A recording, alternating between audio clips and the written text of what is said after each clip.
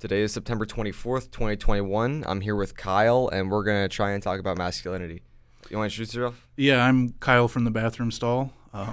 That's my moniker, I guess, just to protect my anonymity. So I think that's like the best way to go. And then that's part of my character now. That's so funny. We literally, I was doing a podcast with someone else, and we come across Kyle in the bathroom and just strike up conversation as I do. And it's as you know, it was what's up? And then he was very responsive. It was what's up? And it's well, we're just doing a podcast. You want to hop on a podcast? So we had another 30-minute episode.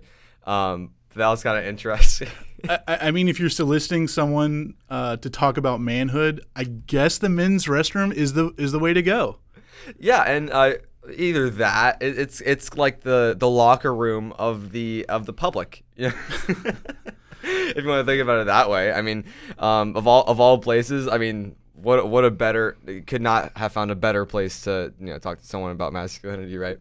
So one of the first things, first of all, I think you cut yourself short. So you were in the military, correct? So I think that's something that people who are listening should know. You want to talk about that a little bit? Yeah, I was in the Marine Corps. I just did one contract. I was a chemical, biological, radiological, nuclear defense specialist.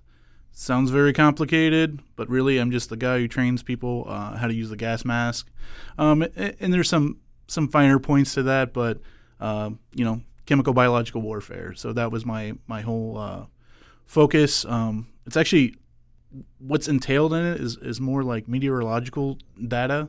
So you kind of figure out where fallout's going to go based upon wind vectors. So that does sound very in depth. I mean, how much went into that? How much did you know heading into that? Zero. So they just kind of just decided that was the spot for you. Okay, so here's the thing with the military. Extremely poor at managing resources, I think. It's just super inefficient. But as far as training goes, especially within the Marine Corps, getting you up to speed as quickly as possible, because that's really where you're losing money. I think they say to train a basic Marine is a couple $100,000. So that's food, time, housing, all the training aspects, gear, all that good stuff. It's a couple $100,000. So they don't have time to waste. And you have to figure to get me through basic training, okay, so boot camp, and then you have to do Marine combat training. So every Marine's a rifleman, so you have to do the combat training. So that's another month. And then you have your specialty school, so where you learn your actual job. So that's another 9 months. So, we're talking about a year already invested. And that's without any time in between, for leave and whatnot. So you've already knocked out 1 year just getting you up to speed, and you're the biggest boot in the world. You can't even barely do your job. That's something I didn't even know about the efficiency. I mean, I know the congressional budgets are always huge when you talk about stuff for the military, but I feel like it could be scaled down a little bit if they're just more efficient. Is that what you're saying? Well, one, I was stationed on an air station. Okay, so you have kids off the street. Some of them barely got through high school, and now they're working on military aircraft that's multi-million-dollar jets that put someone's life. They go up. If some PFC didn't put a part in right, someone could die. Damn, how many people were on it? How many people were on the base? Yeah, about 5,000. That's crazy. That's actually a pretty small base. This was not one of the Cherry Point is the big East Coast air station. I was in Beaufort, South Carolina, so it's kind of a satellite base. Yeah, and the Marine Corps is 200,000 strong, and a little bit less outside of wartime. So it's a pretty small community if you really think about it. Comparatively to the rest of the world, 200,000 fighting force is actually really big. So yeah, I mean, it's really big. But I think it's a million-man army total for the United States. About 1 million service members total. I feel I don't know what I was thinking. I don't know what my guess would have been, but I feel like it would have been more. But I mean, it's armed forces. You're saying not armed just forces in the not the military, but 1 million in armed forces. Yeah, so it's 500,000 Army, 200,000 Marines, and then the rest is composed of Air Force, Navy, And then I don't know where the Space Force is. Like that's TBD. That's TBD. But like I feel like there's a certain I don't know topic that's talked about when you talk about military members and toxic masculinity, right? That's one of the things that people talk about nowadays about how I hate that term. The military promotes it. You know, I feel like do you feel like the military? I guess there's two spectrums of it. I feel like people who are in it. I mean, not everybody, but I feel like a large majority of people that are in the military have a positive feedback about how it creates a better guys, like better men. Toxic masculinity, I think, is like a false term. I think if you're exhibiting those qualities that people have kind of named toxic masculinity, you're not exhibiting masculinity. That's what I think. You should repeat that. So, people say there's toxic masculinity, but I think that the behavior that they're describing is actually a lack of masculinity. Mm-hmm. Okay.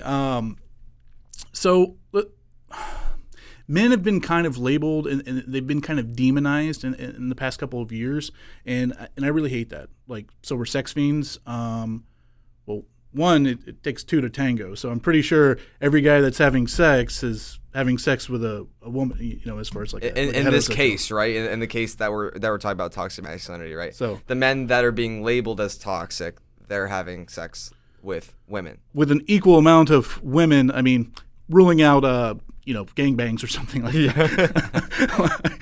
Like so if you take that out, that the standard deviation of gangbangs, you minus that, and then you have your average here, and just as many women are having sex with men as men are having sex with women. So that's not true, with men, and then it's like we're sexual predators on top of that. Now look. Well, just to clear, like there are some sexual predators for sure, 1,000%, 1,000%. But I feel like the misconception is that it's only men that are sexual predators. Well, then you have kind of the idea that it's a what's the term that they use nowadays, where it's like accepted and promoted, like tolerance.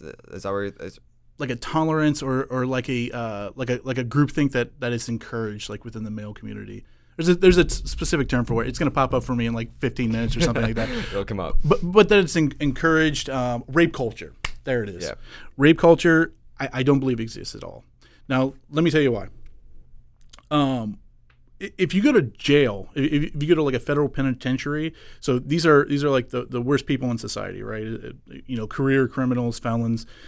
They don't even accept rapists, sex predators, child molesters. Like it's like a common law that, like, if you're kind of your cellmate has been convicted of that you have to like stab them or beat them down. So they have to actually be totally segregated. So like sexual predators aren't even accepted within like the lowest people of morality in our society. Like they're beaten down. Like no one accepts that. There's no one that I can just go talk to and be like, oh, is rape okay? No, it's not. Everyone agrees that it's not okay.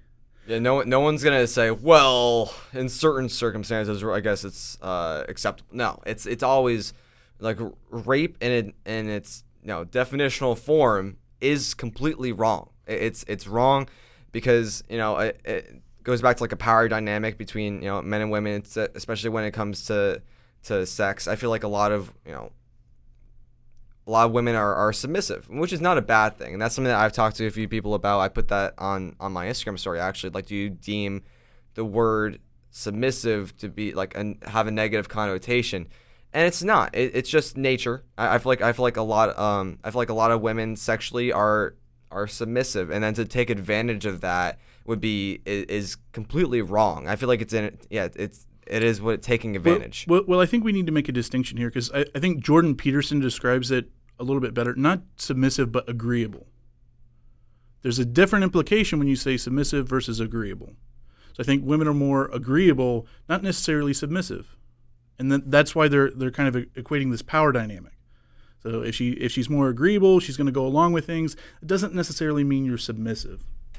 So I think that there's a little bit of nuance there. I think there's a fine line there. I mean, I think we can agree that they're generally similar. Those words are generally similar. They have similar. They they create similar attributes in people. Like if someone, doesn't matter if it's a man or woman, if you're agreeable and then you're submissive, I think it's very similar when you're describing what a person is like. So, but the point I was trying to make with that, right? So whether you're agreeable or submissive, right? I feel like, women fall into that category more so than men do. And then to take advantage of something that's natural is wrong. So like I don't think we need to sit here and justify why or just say why rape is wrong. I feel like it's kind of intuitive. And I feel like anyone who's listening to this I think because it's a no-brainer. It's a no-brainer. But now here's where it kind of gets complicated. Okay, so you kind of said that there's this perception that the military, especially I think the Marine Corps, has this toxic masculinity within it, right? So that includes like the whole rape culture thing. Now let me give you a little bit of a story.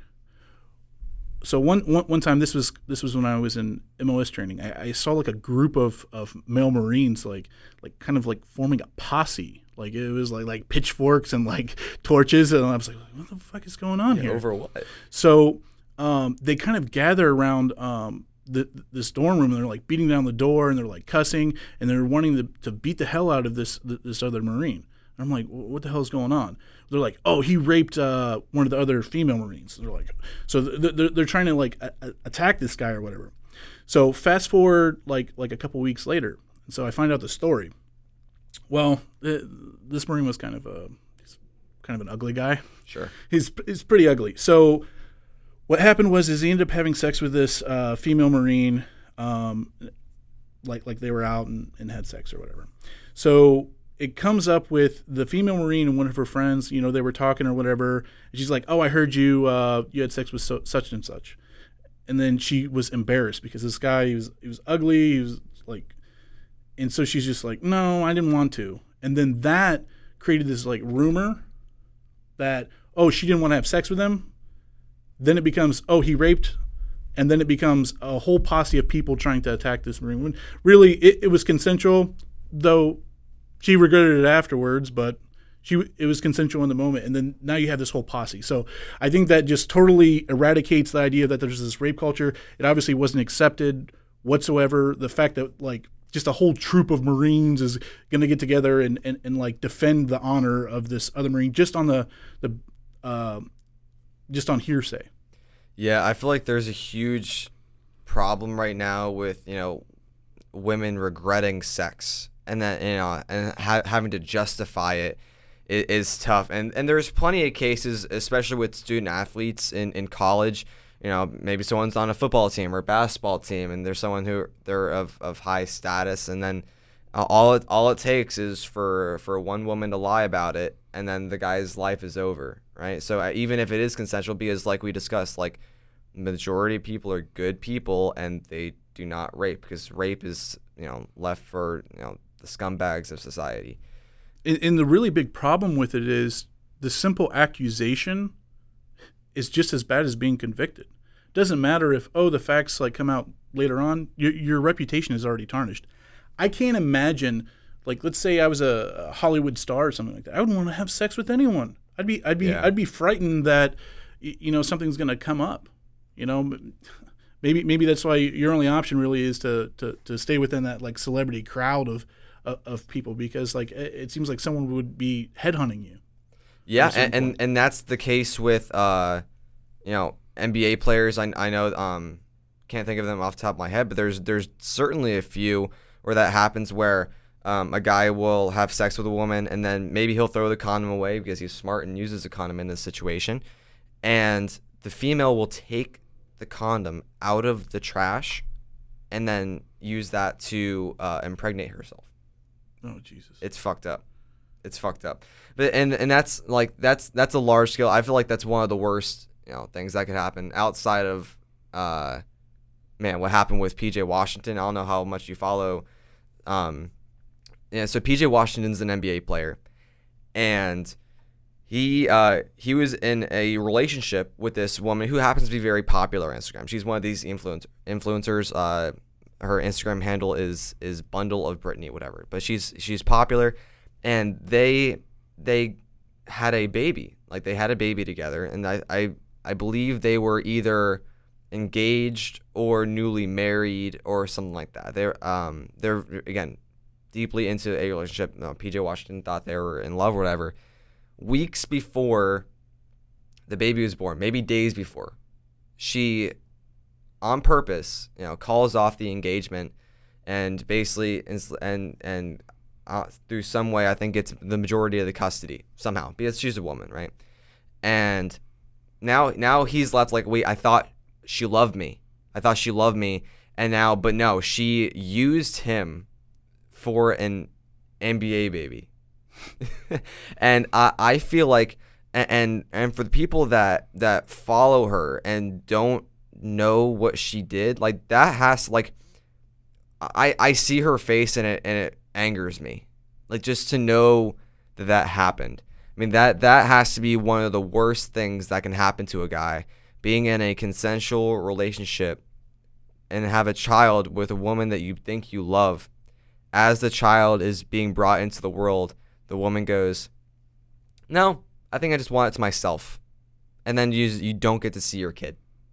And now, to add insult to injury, she's looking for a stepdad now. And that's again, one of the worst people on the planet. I think her, like, you like, that's so fucked up. I can't even, words can't even describe how messed up that is.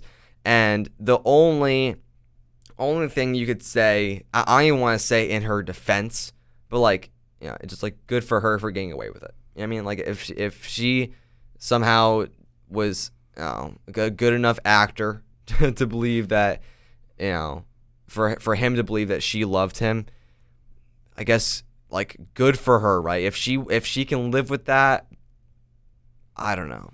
Well, the sad thing is within our legal system is there's an extreme bias against men as far as, like, child custody, like, men's rights. I feel the odds are kind of more in favor of the mother, for whatever reason that is. But I think, a father's role is just as important as a mother's, like, for different reasons.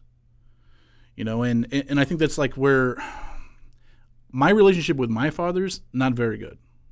And I wonder how much more successful I would be if I had a good mentor. Like, how many lessons I could have learned without having to learn them the hard way, if I would have just had some kind of guidance in the very beginning. I don't know have you ever seen his name's Sharath Jason Wilson? I have not. Okay, so there's kind of a viral video, and there's this little kid, and he's, like, trying to break, like, a karate board or whatever, and he can't break it with his left hand, and he starts, like, crying. And he's like, I've seen that. Yeah, and he's like, he, like, kneels down, and he's like, it's okay to cry, son. It's okay. Like, well, why are you crying? He's like, I can't break it or whatever. And he's like, sometimes it's gonna hurt, but you got to get through the pain or whatever. And I thought that, like, that was just, like, such a beautiful moment, that he's saying, like, it's okay to cry. And I think that's like part of being a man is, like, it's okay to have these emotions. It's okay to be hurt. It's okay to be in pain. It's okay to feel like you're weak. But the thing is where you really embrace what it means to be a man is when you get through that.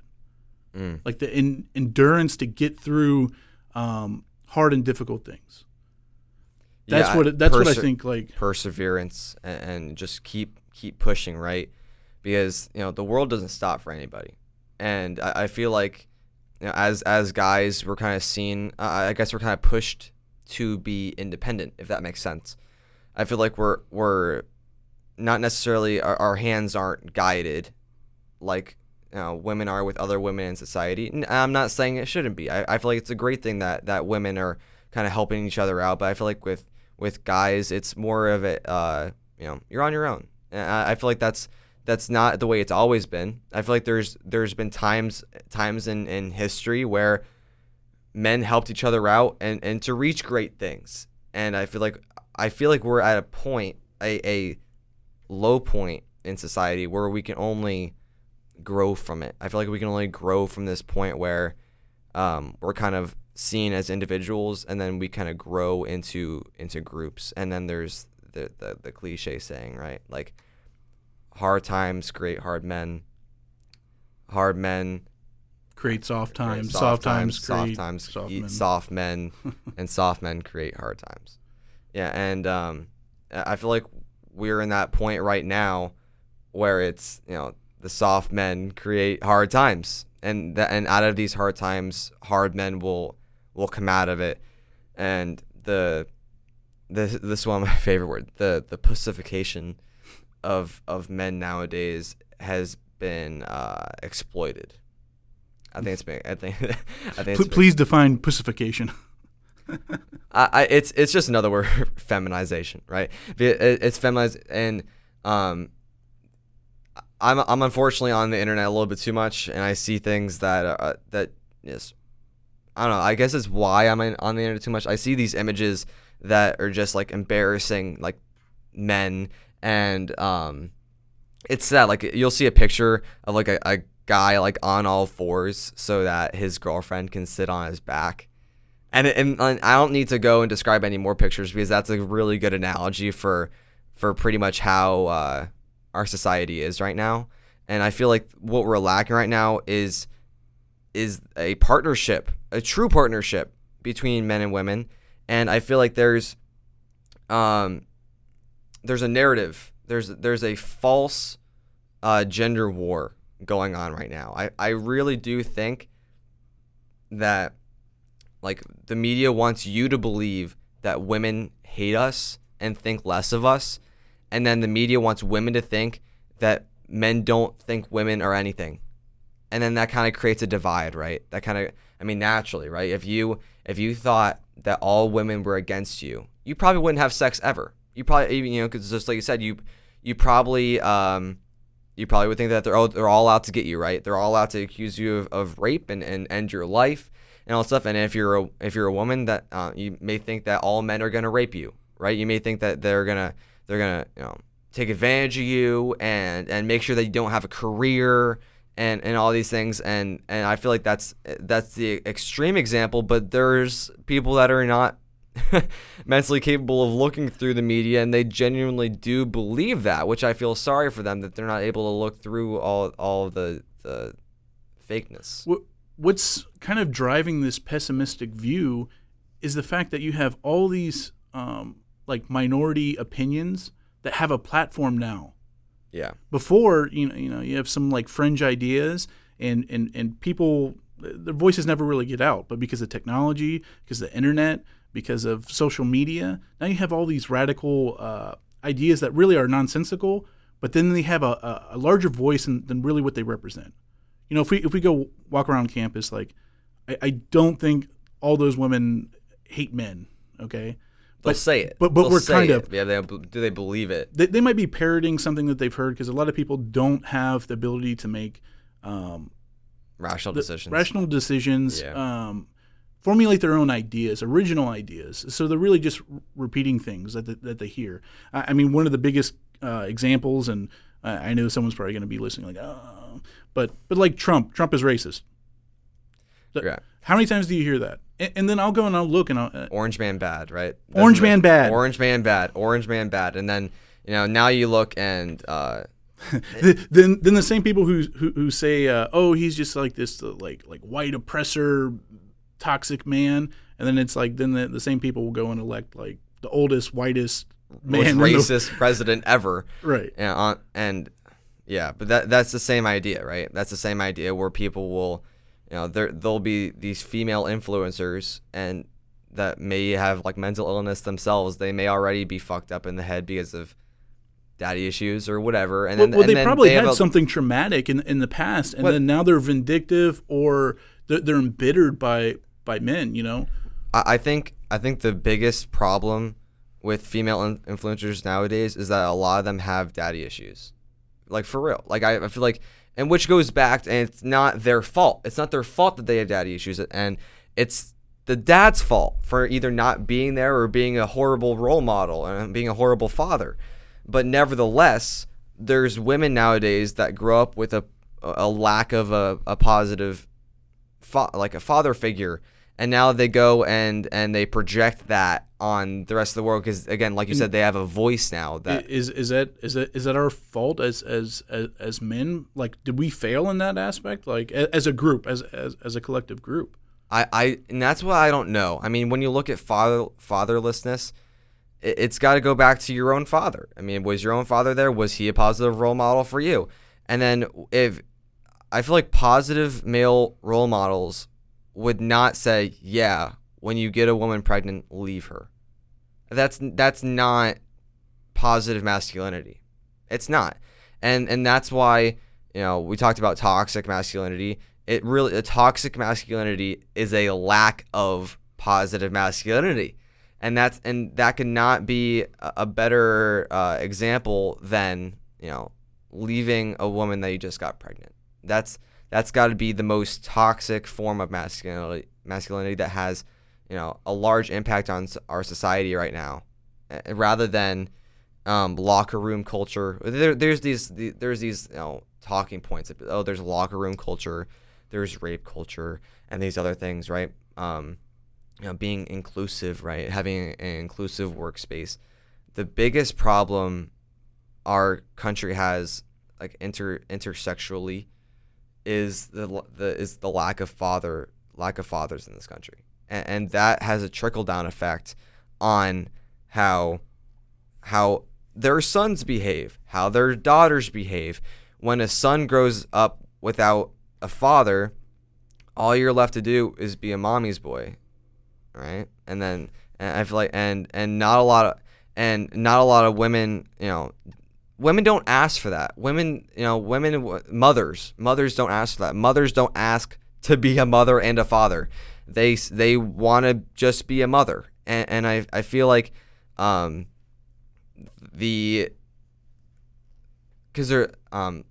bring this point up, to preface the point that I'm going to make, everyone has a masculine and a feminine side.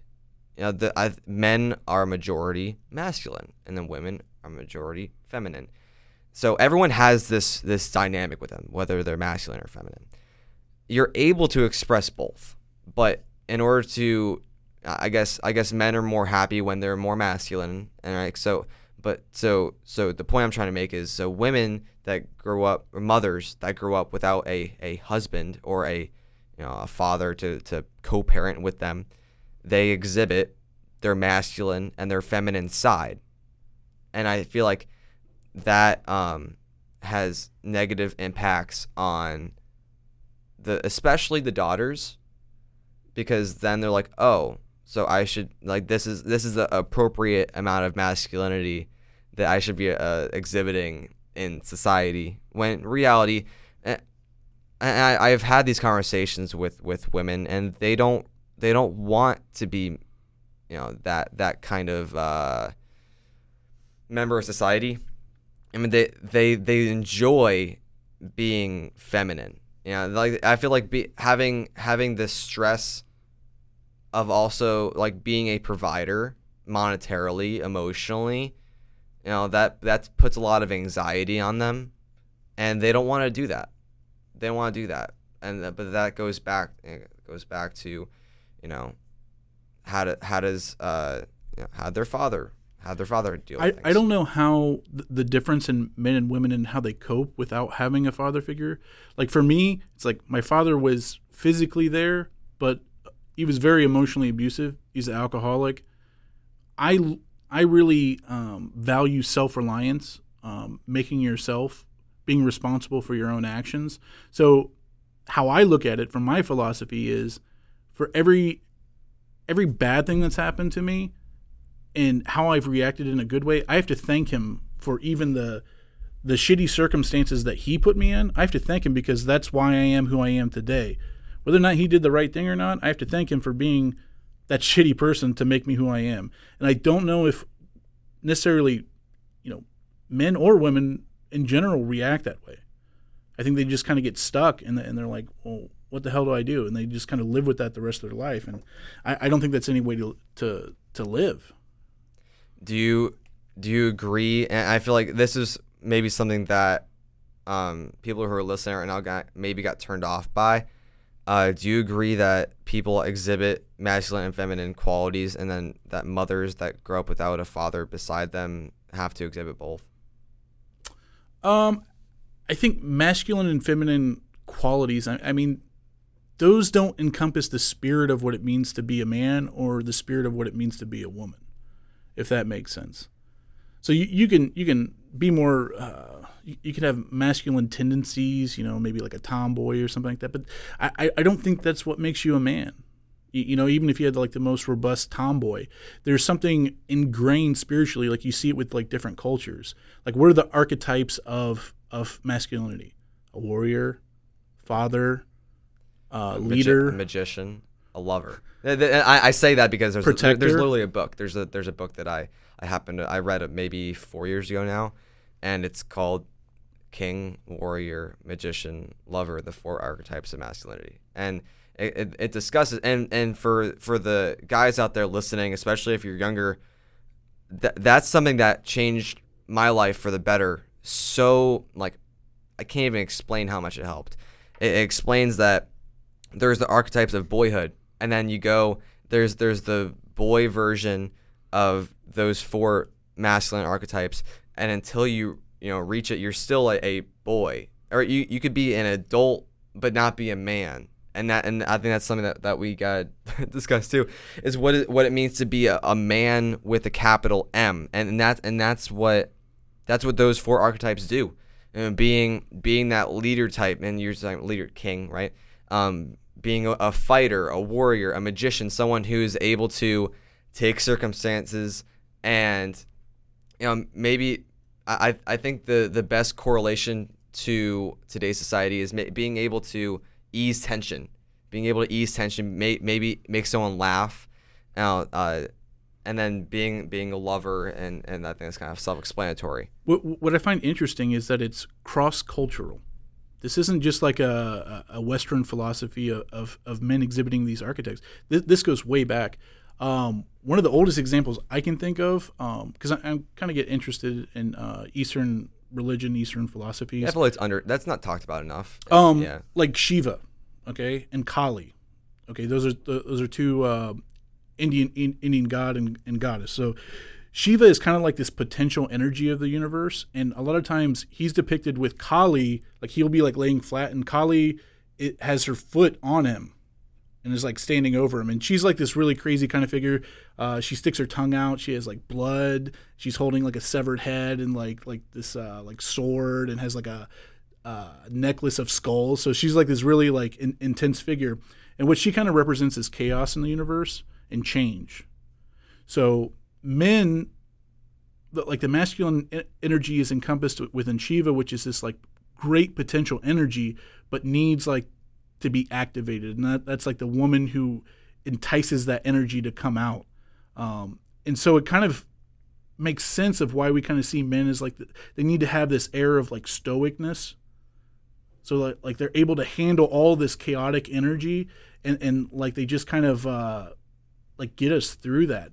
And then stability, emotional stability. It makes sense with the attractiveness of women, because like women kind of like incite this like burning passion within men. Like you see it like with like a romantic gestures. That's and a like good point. Like when you're on the there's like this girl that you really like, and then it's like, oh, I'm gonna go to the gym and like just start like bench pressing everything. And then when you get rejected, that pushes you to go to the gym even more. It's like, oh, I wasn't good enough. I gotta build myself up, right? And then I feel like, and that's a different conversation for women about what happens when a guy, their guy crush doesn't like them. But when a girl doesn't like a guy will go, oh, I'm not value. I don't have enough value. I don't bring enough value, and they build it up, and they go to the gym. They learn how to make more money. They become more social. They dress better, and so you're exactly right. That burning passion is there. Have this synergy, and it's not that either one has more value than the other.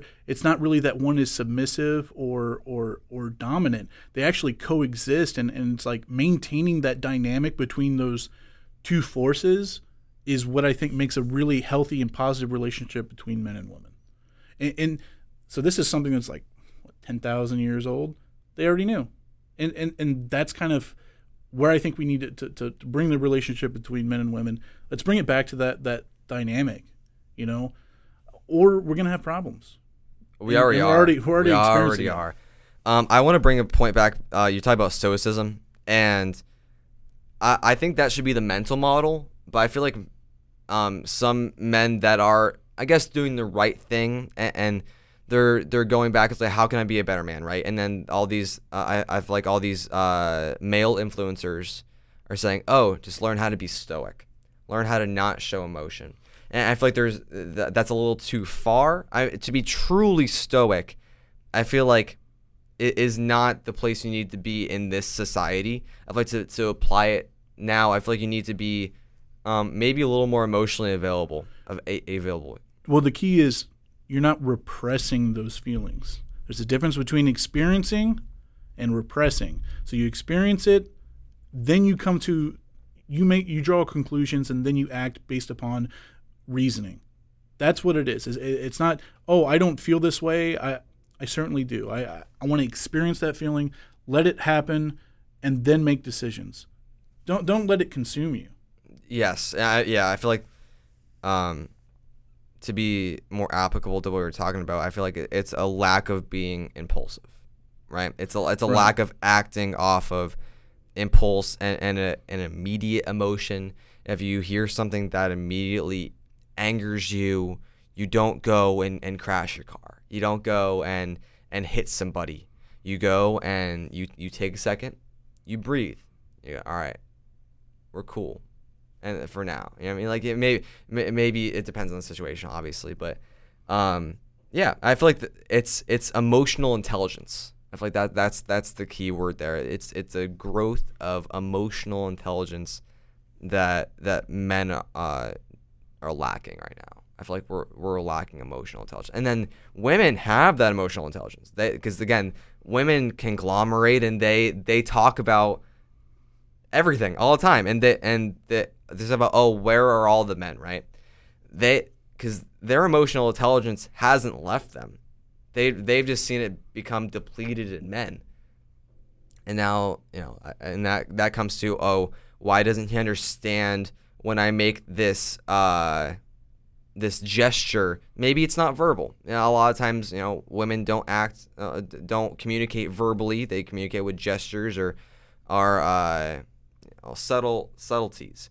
And I feel like in the past, men are able to pick up on it, but I feel like that's part of emotional intelligence, being able to read when a woman say uncomfortable or in the mood. That's two different things, but almost they're largely not spoken. And I feel like that goes into emotional intelligence too. So I feel like it would cause less violent conflict actually between men. It has many direct applications, and that's kind of what we need to get back to, is emotional intelligence. Well, like the archetype of being a protector, I think that resonates with a lot of men. Like, we want to be useful. We want to be in control of what's going on around us. And I think that's an important part, is understanding those emotional aspects, like, so we can actually protect our women, protect our children, understand what they're going through. Don't be as reactive, maybe as like a lot of women are very emotionally reactive. Let's not react in a chaotic way. But understanding how those emotions affect us lets us bring order to the chaos, and that's what I think men are designed to do spiritually, is just bring order to the chaos, lead us out of the chaos. But to do that, you have to understand emotions. You have to. You can't just repress them, or then it leads to like that toxic masculinity that people always talk about. Yeah, you know what I mean? Where they're just like, oh, stop being a girl. I hate that. Like, I hate that too. That's not helpful anyway either. I mean, it's like, oh, right, I'll just start being I'll start being a man. Obviously, I'll just start right now. But no, like, you don't have a mental model to go off of. And what's the mental model? It's the stereotypes. You have the stereotypes of toxic masculinity that if a young boy was so inclined to, oh, sure, I'll stop being a girl and I'll start being a guy. Let's say this person doesn't have a father figure at all. How are they, like, who are they going to base their masculinity off of? Right? And I feel like I don't know. Some women do a really good job of again subtly of like putting men in a position to be men, but I feel like we need to have more communication amongst men to recognize when those opportunities arise, if that makes sense. There's been a huge misrepresentation of what it means to be a man, and I think that's where we've kind of gone wrong. And part of it is probably because of the scale of society. We're not living in small groups like these, like tribal society. And then now the nuclear family is kind of like disintegrating like before our eyes. Mm-hmm. It's not where dad goes to work, he provides, and then mom takes care of the house. It's kind of like this. I was a kid, Yeah, which is not. It's not the only way to have a healthy family. It's not, but it's a healthy way, and I feel like, but it's being demonized. I feel like, which is not good. I feel like any healthy way to have a family should be supported. I feel like, I don't know. I feel like instead of having a conversation about it, I feel like the push is just to have the opposite of the nuclear family. It's like, no. Women will support. I think both kind of suck. I mean, yeah, men have just carried this burden of like, I'm going to be the provider. So they go in and they grind themselves down, doing these monotonous jobs day in and day out, and they miss up. They have historically missed out on a lot of the emotional aspects of bonding with their kids, being with their wife. And then now it's just spread even more thin because now instead of one car, we got to have two cars, and so both the mom and the dad, they're spread thin, and they're doing this for what? Like going and collecting these things, these material things. They're not helping. They're not bringing any sense of value to our life. Like there's a difference between pleasure and joy. Okay. Yeah. Like there's a huge difference between that, and a lot of these material things they bring us pleasure, but it's not fulfilling. Joy is like fulfilling. So I think we kind of need to redirect our values. Where are we going? And that's part of the man's job is to really find purpose in life. Yeah, and I'm glad. To guide us towards purpose. And it's not even. If you ask most people, it's like, oh, what's a man's purpose in society, and they it's to be a provider. I mean, like that's monetarily, that's like no, it's not, like it's beyond that. It's deeper than that. It's bringing order to chaos and providing joy and provide so providing joy for your family. And so what's going to fulfill them? So that's a more complex answer than just saying fulfillment. I'm going to provide you food, shelter, and air conditioning in Florida. Like, right. There's more to it than that. And that's a very complex answer, and that's very unique. That's very so you need an intricate understanding of the people you're around. So you need to understand emotionally your family, and I think we're very disconnected at this point in time. Yeah, I think so too. And just to leave people on a last note. I'm going to shout out that book that I was saying before. It's called King, Warrior, Magician, Lover, and it's by Robert Moore and Douglas Gillette.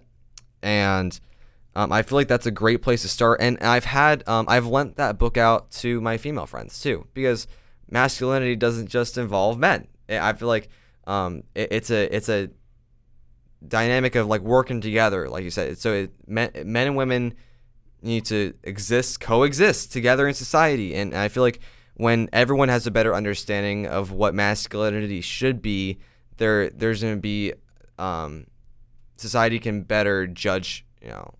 Well, women instead of demonizing bad behavior with men, let's be selective of men who are exemplifying the things that they should be doing.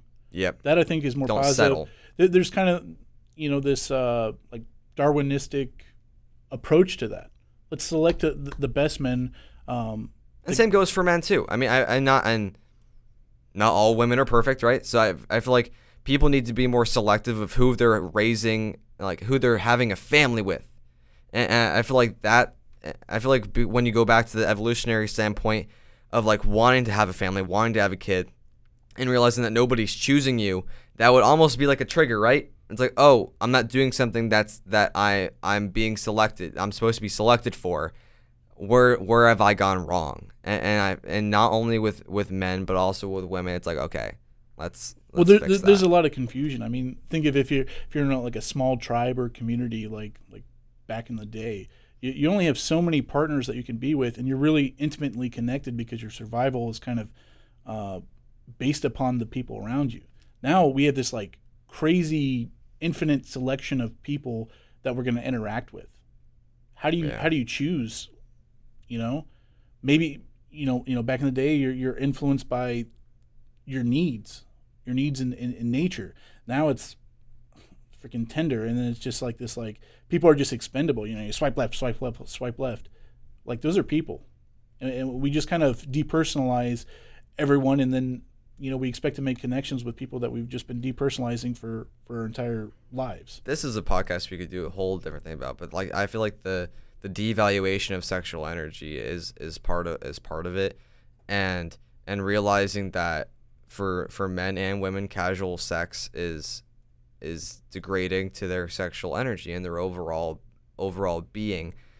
But yeah, I'm gonna cut it off. But I really appreciate you come in and talk about this.